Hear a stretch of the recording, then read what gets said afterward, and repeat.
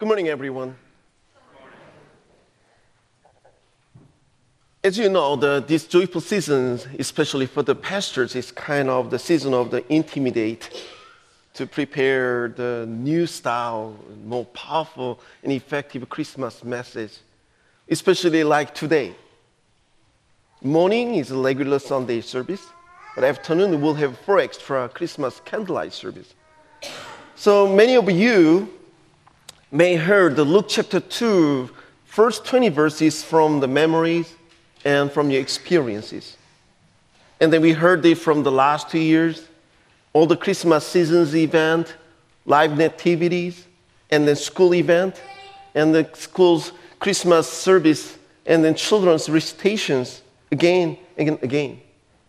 So while the familiarity of these Bible verses may pleases you, but the same familiarities may, again, intimidate the preachers. So how can I preach anything new about this text? Even I have to preach tomorrow morning again with a new sermon and sermon note. Let's pray. The Lord, thanks for giving us wonderful joy and hope and peace and love in our lives and heart. Be with us.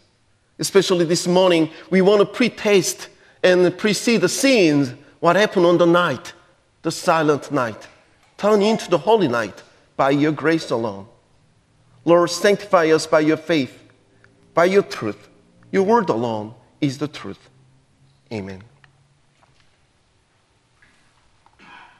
Since we will hear Luke again tonight, so we'll only read the selected verses. With King Solomon's comfort, what has been will be again. What has been done will be done again. There is nothing new under the sun.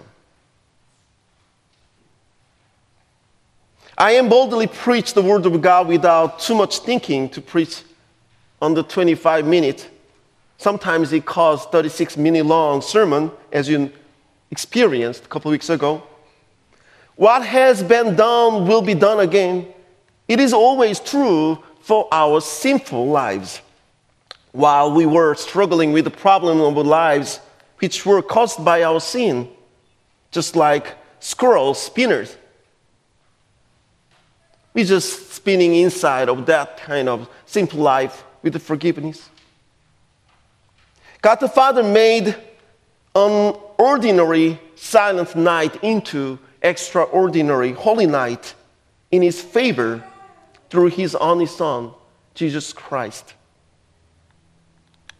So I invite you to focus on the setting and context, what the silent night which was given to us from heaven above. We did not make it. It was given. And the people of faith were prepared with faith and just obeyed in faith. God used the Roman emperor to fulfill his plan of having the Savior born in Bethlehem. Joseph and Mary's marriage was pledged, but not yet consummated by sexual relations. God fulfilled his promise through these ordinary people by the guidance of the Holy Spirit, and our Savior, Jesus Christ, was born in a humble way and place as he came to this world. As Matthew chapter 20 says, to serve and to give his life as a ransom for many. Dave, can you help the PowerPoint? It's locked. I'll read from the Luke chapter 2, verse 8. And there were shepherds living out in the field nearby, keeping watch over their flock at night. Can you find anything unusual? No. Those shepherds were doing their ordinary job to watch over their flocks in a peaceful evening. And verse 9, an angel of the Lord appeared to them, and the glory of the Lord shone around them, and they were terrified. Now we see a little extraordinary. The glory of God shone with his angel to the shepherd. No explanation is needed about their terror. And verse 10 and 11 says, "But the angel said to them, 'Do not be afraid. I bring you good news that will cause great joy for all the people. Today, in the town of David, a Savior has been born to you. He is the Messiah, the Lord.'" God sent angels to proclaim the good news. And the Savior, in other words, Jesus, the one rescues sinners from eternal disaster. The Messiah, in other words, the Christ, the one anointed and appointed by God himself for the most important mission in human beings' history. And the Lord, the true Lord of lords and the King of kings, the Lord of a free and faithful grace, come to us to do what only he can do. In verse 12, "This will be a sign to you. You will find a baby wrapped in cloth and lying in a manger." A tiny baby in a lowly manger. This scene seems extraordinary for us because who puts their lovely baby in a manger? However, that was not the point. The real point was the divine God incarnated into human's body to saving us. A tiny baby in a manger. He was true God and true man. And verse 13 and 14 says, "Suddenly a great company of the heavenly host appeared with the angels, praising God and saying, 'Glory to God in the highest heaven, and on earth peace to those on whom his favor rests.'" Heavenly angels knows who the baby was, so that they could already shout, "Glory to God." And verse 15 says, "When the angels had left them and gone into heaven, the shepherds said to one another, 'Let's go to Bethlehem and see these things that has happened, which the Lord has told about.'" Let's go to Bethlehem. How beautiful they were. Because book of Isaiah chapter 52 verse 7 says, "How beautiful on the mountains are the feet of those who bring good news, who proclaim peace, who bring good tidings, who proclaim salvation." Brothers and sisters, shall we join to them? As a witness of the holy night, and will be witnessing again tonight, the night of the fulfillment of the love of God into our lives. We sing to the Lord and shout our joy to the world with the songs. Thanks for those special Christmas songs.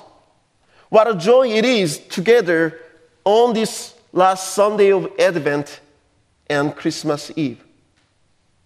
It's a day in which I always find myself touched by songs like these and filled with wonder. One song that particularly struck me recently was "Silent Night, Holy Night." Those very words capture the surprising nature of this event. The holiest gift of God slipped into our simple human history. That holy night, the gift comes announced from heaven. The wonder of this gift is that we would expect it to be wrapped in the most obvious and complicated style possible. Yet unlike most gifts we receive, it wraps in a simplicity. God's holiest gift wrapped in ordinary people, in ordinary place with ordinary problems. Why does this holiest gift come into the midst of the ordinary? Because this great divine invasion was not to fulfill the cry of watchers of a show, but rather to fulfill the cry of our own suffering and sin for a Savior. The real cry is deep within our souls, in the very fabric of our existence. Is that of where is God in our suffering and sin? God reaches us first in our place of suffering. From our original ancestor, Adam and Eve, we messed up God's perfect and beautiful creation by our simple disobedience. Do you like fixing things? I do. Even though it does not always work out, at least I like to try. Yes, sometimes my attempt causes bigger trouble than bringing it to the professional. I experienced that a lot. And I also try to fix my English pronunciations with a professional. However, I still needed to eat something I did not order in the restaurant. Honestly, it happens twice in the last 2 weeks. One morning I ordered bagel and cream cheese, and the server gave to me bacon and cream cheese. And then last week with the high school staff teachers, I bravely ordered wedge salad, and I got the ranchy salad. No matter what kind of the problem under the sun, there are expertises to help and fix our things and beings, and then they have a license and they have a degrees on it. And how can you fix the broken relationship with God? In human beings' history, we've been attempting to live righteously for getting extra credit from God. However, we always fail due to our sinfulness. As the result of a broken relationship with God and His holiness, we live in the suffering, pain, mockery, attacks, words, hatred, distrust, slandering, oppression, diseases, depression, and death. As King Solomon says, this is the evil in everything that happens under the sun. The same destiny overtakes all. The hearts of people, moreover, are full of evil, and there is madness in their heart while they live, and afterward they join in death. God the Father sent His only Son, Jesus Christ, as our only Savior who can fix the relationship problem in between God and us. He did not charge a fee from us. We cannot even come close to pay it. Jesus Christ paid for our wages of sins by His own precious blood. He reached us first by His grace alone in our place of sufferings, so that we are free from eternal death. We live in the darkness as a light with our true light, Jesus Christ.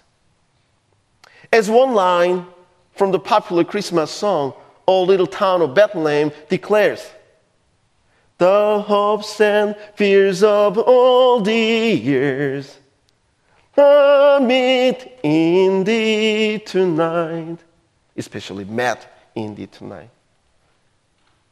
And secondly, not only God reached us first with His grace, but second, God released us from our eternal condemnation.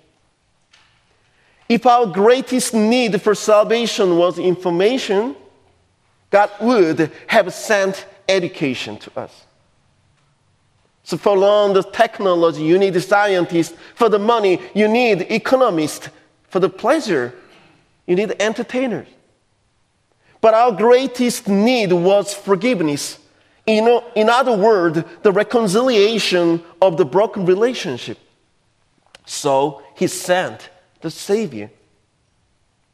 A well-known writer, Hemingway, in his book, The Capital of the World, tells the story of the father estranged from his son named Paco.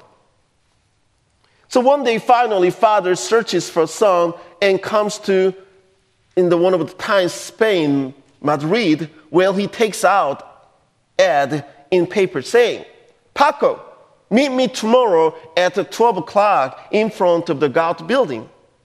All is forgiven.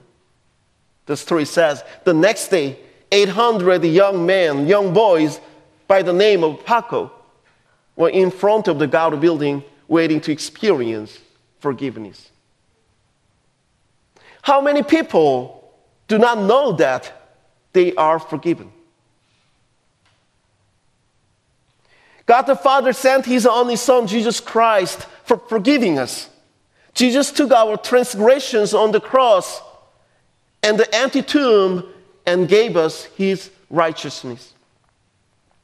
God reached us with the Christ born in Bethlehem and released us on the cross in Calvary and in the empty tomb on Easter Sunday, and empowered, secured us in the day of Pentecost with the Holy Spirit.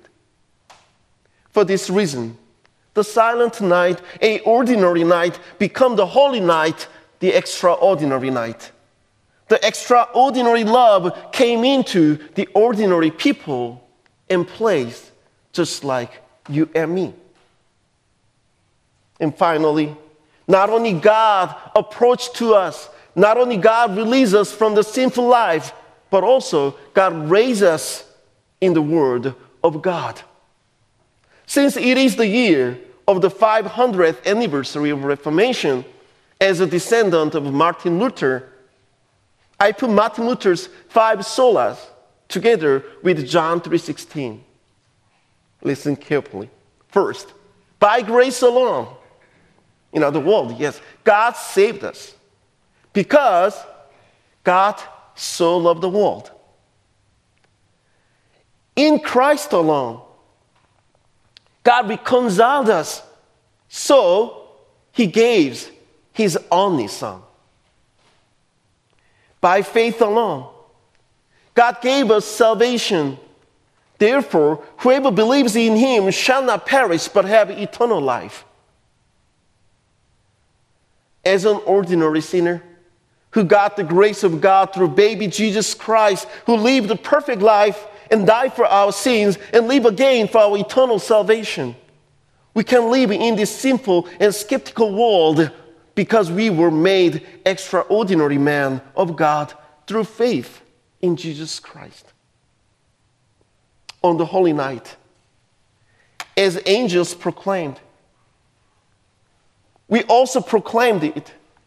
Glory to God in the highest heaven, and on earth peace to those on whom His favor rests.